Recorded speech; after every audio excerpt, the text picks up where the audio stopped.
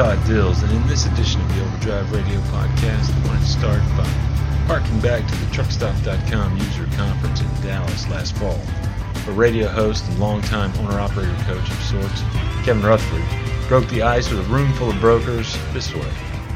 Many of my listeners, he said, think the majority of this room are lying, cheating, scumbag parasites sitting in a room with a phone and an internet connection sucking all the profit out of the load.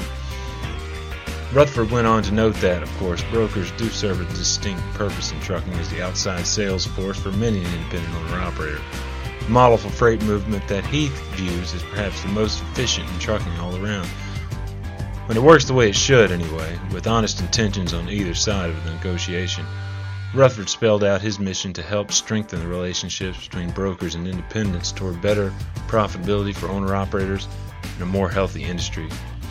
There's a reason, of course, for the lying, cheating, scumbag, parasite reputation, and part of it was well illustrated in a recent talk I had with Texas-based and Oklahoma domiciled one-truck independent James Woods. In Oklahoma City one day, walking out the back door, they got the old, what I call the trash rack right there with all the old big rig owner magazines, not magazines, but like a job thing, right, drive for us, this and that. Well, on the back page of one of those, because they always put the owner-operator stuff in the back, I flipped it over, and I looked at the back of it, and it said, make mad money, be a freight broker, 1-800, blah, blah, blah, blah, blah, blah, blah, blah.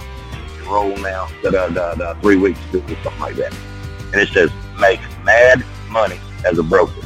Well, that's what's wrong with this country, because back when I first started driving in the 90s, back when, before cell phones and laptops and all of that, when I used to run produce coast to coast, produce from California to New York and Clairol and stuff like that, back to California from New York, and we used to have to stand out in the rain and the snow and all that on the payphone talking to the broker. But back in those days, when a broker gave you a load, never ever did it cancel, because they never did a better deal. You'd find somebody running cheaper. Back then, when they gave you a load, you knew that broker was making $100, $150 a load, because he's moving 10, 12 of them a day. You knew that load was not mysteriously going to cancel on you, or you knew you wasn't going to be sitting in a dock for 12, 14 hours not getting paid, things like that. Now, those brokers, I don't know where they went. I guess they just got kicked to the curb by the younger generation, or they retired. I don't know what happened. But in those days, brokers were respected, and they would do what a broker did back then, was enable the shipper and the carrier to connect on a mutual agreement and get a job done at a reasonable rate. The broker make a little money, the carrier make a little money, and the shipper got his product moved quick, clean, easy, on-time delivery, no fuss, no muss. Nowadays, it's a whole different ballgame, because the brokers will get a load list on a Monday. Well, this load needs to move Tuesday, this one needs to move Wednesday, da-da-da-da-da-da. Well, they'll take Tuesday's load and squeeze it all day long Monday. Tuesday, they'll keep squeezing it up to the 11th hour, and then they'll finally come up on it a little bit. And if they don't move it that Tuesday, they simply call the shipper and say, hey, there was no trucks in the area that day. But yet, to get that load, they told that shipper, well, I got access to 20,000 trucks on any given day, blah, blah, blah, blah. But then all of a sudden, when they can't make their 30% on it, well, there's no trucks in the area. A culture of maximum profit, whatever the cost in toil or honesty be damned, clearly infects some corners of this industry to the detriment, too often, of those doing the work of hauling the freight. That culture is alive and well, as Woods illustrates in part of our conversation about transparency in freight negotiations. Now, for a little bit of a better introduction to his reefer hauling business, here's Woods. I started out as a company driver, of course, like everybody, Took driving school down in Mississippi, went to work for a company, worked for them a year or so, left them, went to another company, always trying to better yourself a little bit, better equipment, the deal, trying to create some longevity, a little bit better security, job situation, and And of course, the dollars doesn't hurt, but just I did that for 7 years, and I decided, I said, well, you know what? The company driver is just not the way for me. So I went and bought my first truck through Select Trucks. I bought a truck through them. I leased it on with a company out of Wisconsin, and I worked for them for the better part of 2 years. And they had a real bad decline. Got my own authority and bought my first trailer. 2005 is when I got my authority. I got my own authority, and actually, when I got my own authority, I pulled for another company, Power Only, for a while, and it was okay. It was pretty steady, pretty good money. I didn't like their pay the way they were doing, though, because they would when you ran a trip, they would take the fuel you bought yesterday out of the money you were going to make tomorrow. So your checks were always short and this and that and other. In other words, you had to quit before your checks ever caught up with you. So I left them and went and bought my own trailer, bought me a laptop. I'd never used a laptop before in my life, but I had a buddy that was a lifesaver. He and I met at the Petro in Oklahoma City. And I told him, I said, I'm going to starve to death if I don't learn how to use this thing, because nowadays your brokers, they're all online and this and that and other. And, so sure. I had a 2-day school right there at the driver's lounge in the Petro in Oklahoma City, learned how to use a laptop enough to get by. Got on there just started calling brokers and getting loads, and it just progressed from there. And I ran a dry box for several years, and now I'm stepped up to reefer, and that's how I got to where I am today. Same authority, Cyclone Logistics, same way I started out. And what's your company name, James? Cyclone Logistics. And I've made a couple of changes. Like I say, I went from dry box to reefer. Of course, I've worn out a couple of trucks. Yeah, what are you in today? I mean, what truck are you in today? Oh, I'm in a Freightliner today. Yeah. I'm in a Freightliner Century class. I pull a Wabash trailer with a Thermo King reefer, and it's an 07 model. It's in immaculate condition. I keep it up, and the guy that owned it before I did, he did fantastic maintenance on it. So the truck is strong, and like the old Energizer, run strong, last long, all of that. So it's in good shape, and I just go wherever. I run mostly from I live in, my company's out of Oklahoma, but I live in Dallas now. So I run mostly like the Valley up to Michigan, or the Valley up to Nebraska, back and forth, stuff like that. Occasionally I'll go to the Carolinas, Florida, if somebody just twists my arm,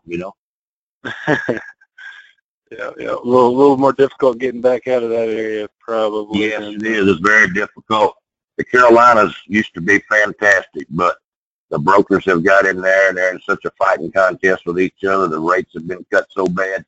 If you go to the Carolinas now, on South Georgia and all of that, you go at your own risk. You better get paid good going in, because you're not going to get anything coming out. That kind of gets us to the subject at hand, I suppose. I mean, we had a little conversation before this about, just about the control of the freight that most owner-operators are running by brokerages, and they seem to be multiplying at a rapid clip.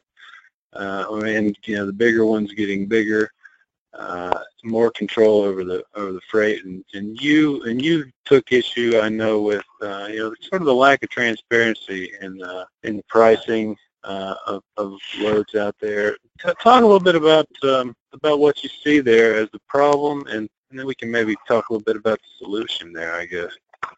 Well, first of all, you said the lack of transparency. Okay, there is no transparency. And first off, let me clarify. I'm not an owner-operator. I am a carrier. I have a U.S. DOT number. I have an MC number. I have to pay IFTA. I have to pay insurance. I have to pay everything J.B. Hunt and Werner pays. Only I got one truck. They got thousands. That's the difference between me and them.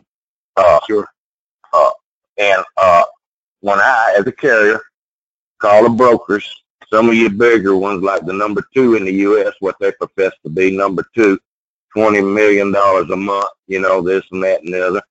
I've had several conversations with them. I'd call on a load from, just say, Atlanta to Dallas. Well, all I got in it is, you know, 1,200, you know, blah, blah, blah, blah. So really, that's all you got in it? Yeah. Okay, well, show me your freight tender. If all you got in is 1,200, I'll run it for 1,200. If you show me your tender, you prove me that that's all you got in it. Oh, well, I'm not going to do that. I don't have to do that. Why would I do that? Because they got $2,300 in the load. That's why. And me and so many, I don't know how many friends that are carriers, small towns like me. And of course, we all meet and we talk. We're part of the few, because I'm going to touch on that in just a minute, but the system is set up where they don't want us talking. Okay, it's not like it used to be. The whole trucking industry has changed. They don't want drivers talking anymore, any interaction. The more division out there, the better everybody likes it. We get together and we talk about things like that, this and that and other. Well, you know, this number 2, $20 million a month company told you all they had in was 1,200. Well, that was Wednesday. Well, Friday morning, they called me, offered me 19, same load. I'm white. My friend is black. And we call each other the Salt and Pepper Brigade. We run together a lot. And, I mean, we got similar equipment. We live in the same place. We're both married to Filipinos. And, you know, we just got so much in common. And we met by chance years ago, and we're tight. We're buds. Anyway, we shared all this information. Well, hey, you need to call this guy, or you need to call this guy. This guy's straight. This guy, avoid him, you know. Anyway, he told me that. He said, you know, they offered you 12 or 13, whatever it was. They offered me 19. If you ask the broker, well, show me your transparent, you know, be transparent. Show me your, they'll hang up on you.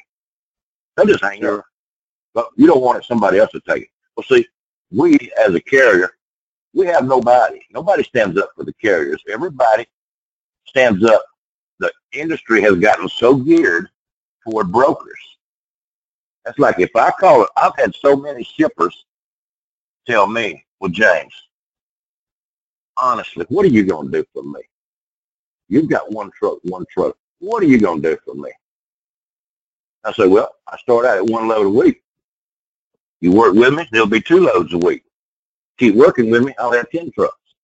And then you can see, well, I just can't wait this, and I can't wait that, and I got to use a broker this, a broker that.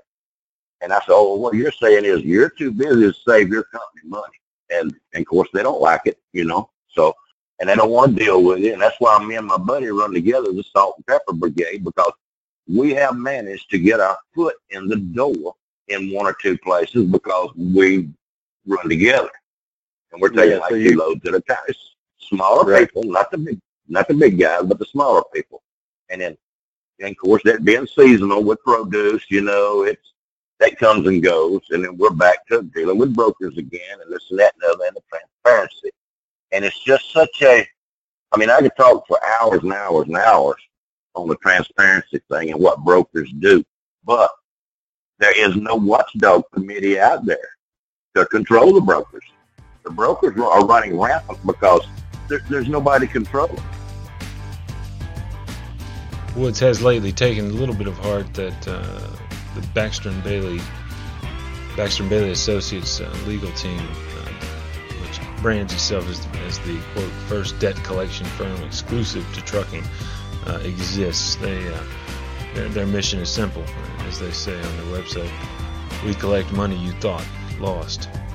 And they publish a list as well of what Woods calls deadbeat brokers. And another thing I want to touch on about brokers, and this happens to me. I sat and figured it up the other night. I've got $9,000 in the last 5 months, and I've got another $2,600 pending that I'm supposed to hear on today from brokers.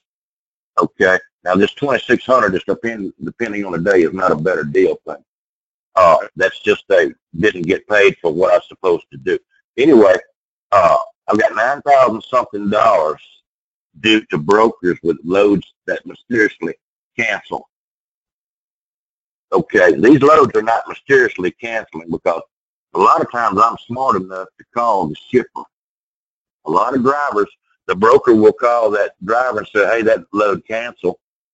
I'm sorry, dude. Look, here's $50 for deadhead or this and that and that. I'm sorry, blah, blah, blah. But that load got pushed off till Friday or Monday or this and that. The driver is not smart enough to call that shipper because you already have that shipper's information. You got a rate sheet. You got the shipper's phone number. Call that shipper because 2 times. Now, I'm not going to mention the broker's name because I don't want to get any litigation or this and that and the other. I've turned them over to this, bad broker company over here, and they're researching it, trying to get my money with no effect yet. But anyway, they will give you a load, and if they feel that they overpaid you, because they'll get in a bind. First off, a broker calls you, he's in a bind. If the broker calls you, like, for instance, this load, broker called me and said, man, this load, driver fell off of it. I really got to get this load moved. It's a load of Spunkmeyer cookie dough load. It's really got to go, blah, blah, blah. I need you to deadhead 250 miles, pick it up, and deliver it. And I'll pay you the deadhead for 250 miles. Just be there by 8 o'clock tonight, grab it, and go. We arrived at a figure. It's like $1,800. Okay, go. Just here. I'll email you the stuff, do it, blah, blah, blah, blah. Well, I'm about 30 miles away from the shipper when the phone rang, the broker. James, I'm so sorry. Dude, that load canceled. They canceled that load indefinitely. They don't know when it's going to ship now. They didn't have the product or something, blah, blah, blah. So I said, oh. Well, he said, I'm going to pay you $200 for your deadhead. And I said, no, because I done deadheaded 250 miles. You're not paying me $200. And he said, well, that's all my company will allow, blah, blah, blah, blah. Anyway, so the truck order is not used, right? Right. So, and I accepted it because I was tired. It was the end of the day. I mean, I got this thing like 3 o'clock in the afternoon, and I was jumping through a hoop to get there to do a good job, blah, blah, blah. Anyway, I pulled right up to the facility in the parking lot. And I said, I'm going to take a break here. I'll make some coffee, fix me a sandwich or something, and then look on my app for a truck stop, something to park for the night. Well, I went down to a little local mom and pop deal down there, and was sitting there, and I was fuming. And I said, well, I don't know, it's probably too late tonight. And in the morning, I'm going to call. The next morning, I called. I called down there to the place, and they said, no, James, that load didn't cancel. That load left here last night about 8:30. And I said, say, what? They said, no, that load left here last night about 8:30. And I forget, they told me the name of the carrier. And I said, well, so-and-so was the broker on that load, correct? She said, yeah, that's the broker, and so-and-so was the carrier. So when I called the broker back, oh, James, they're mistaken. That's wrong. That's a lie. That's this. That's that. Blah, blah, blah, blah, blah, blah, blah. Well, how many times does that happen to a carrier? And let's face it, Todd, a carrier like me, small time, I make decent money. I'm not rich. How many times do I have to lose an $1,800 or $2,500, $3,500 load before I'm belly up? And, my insurance payment is $900 a month. Thank God I don't have a truck payment. So do you see what? It's that type of stuff. Brokers, there is nobody. Who do you complain to? We got a company out there, and I'm not going to mention their name. I probably should for their benefit. It would help them. But anyway, they're a watchdog committee as far as trying to collect your money. They're a collection agency. Because a lot of things, you can't file on a broker's bond for a load canceling, even if you can prove it, I don't think. And I've got one for $3,000. I've got another one that a broker misdirected me and turned me around, sent me back the other way, wouldn't send me a rate sheet, didn't get paid for that. So, it's just so many ways that brokers can do you, and the poor carrier, there's just no transparency at all, and we have no protection. We have no. What's this group that you were talking about? You can tell me their name. Bill Baxter and Bailey. They're kind of a deadbeat broker collection agency. I get an email from them every 3 or 4 days, a new bad broker watch list, and they print out the names of the brokers that they have received from clients with issues. Yep. Now, and it's not only just non-payment or like getting a better deal or something. It's other issues like they won't pay you. You know, they collected detention and stuff, and then they won't pay you. And so brokers are notorious for that. They'll collect detention, but then they won't pay you. They'll say, well, this guy don't pay detention, but yet they want your in and out times and all of that. And there's just, like I say, there's no transparency. Finally today, I thought I'd share in this venue some of my brief interview with Fayetteville, North Carolina owner-operator Dickie Penrod, who came out with a brand new 2017 Western Star 5700 XC, beautiful red pearl, at the end of Landstar's annual All-Stars recognition event this past weekend here in Nashville. Landstar's been giving away 2 trucks a year via their contractor events for a while now, making the pretty randomized process to the final winner much like what you might see in a game show. It's pretty neat. If you missed the news and the video we posted at overdriveonline.com earlier in the week, I'll say I don't think I've ever seen anyone quite as happy as owner-operator Penrod when he realized he was a winner. What's it feel like to bring home a brand new piece of equipment without spending a dime? Well, here's the owner-operator.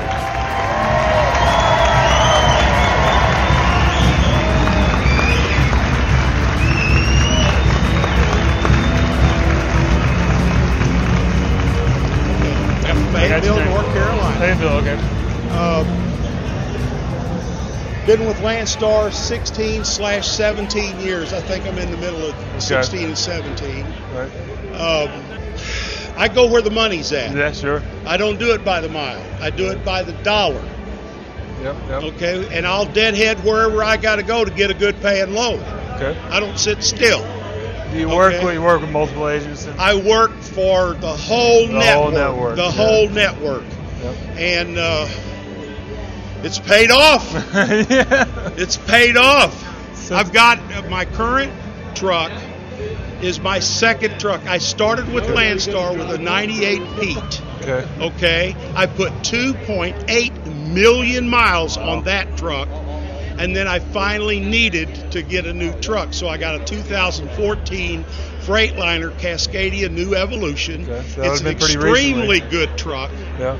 I couldn't afford a Western Star, or I would have got one, because it was a Western Star Sterling Freightliner dealership that I went to. Sure. And I was looking at the Western Stars, but they're expensive. Sure, They're like the Cadillac of trucks. Sure. So the next thing down was a Freightliner Cascadia New Evolution. That's not going down, by the way. It's a good truck. Sure. And it's still a new truck. I only got 320,000 miles on it. Right. Just had a couple years, and so what are you going to do now? Well, I'm going to sell the Cascadia. Okay, sure. I'm going to be in the Western Star. Yeah, might as well. And I'm going to go to work. I think when I get it home, I'm going to wax it. There you go. No, I'm going to go to work. Yeah, sure. And without my wife, I wouldn't even be able to do any of this. What's your wife's name? Leslie. Leslie. And without her support, you can't be a trucker. Sure. You just can't do it. So she's supported me all this time. And, honey, it's paid off. Well, good deal. I mean, all the ups and downs, you know what I'm saying? It's not all a bed of roses. It's not. And, but, man, I'm sitting in clover now.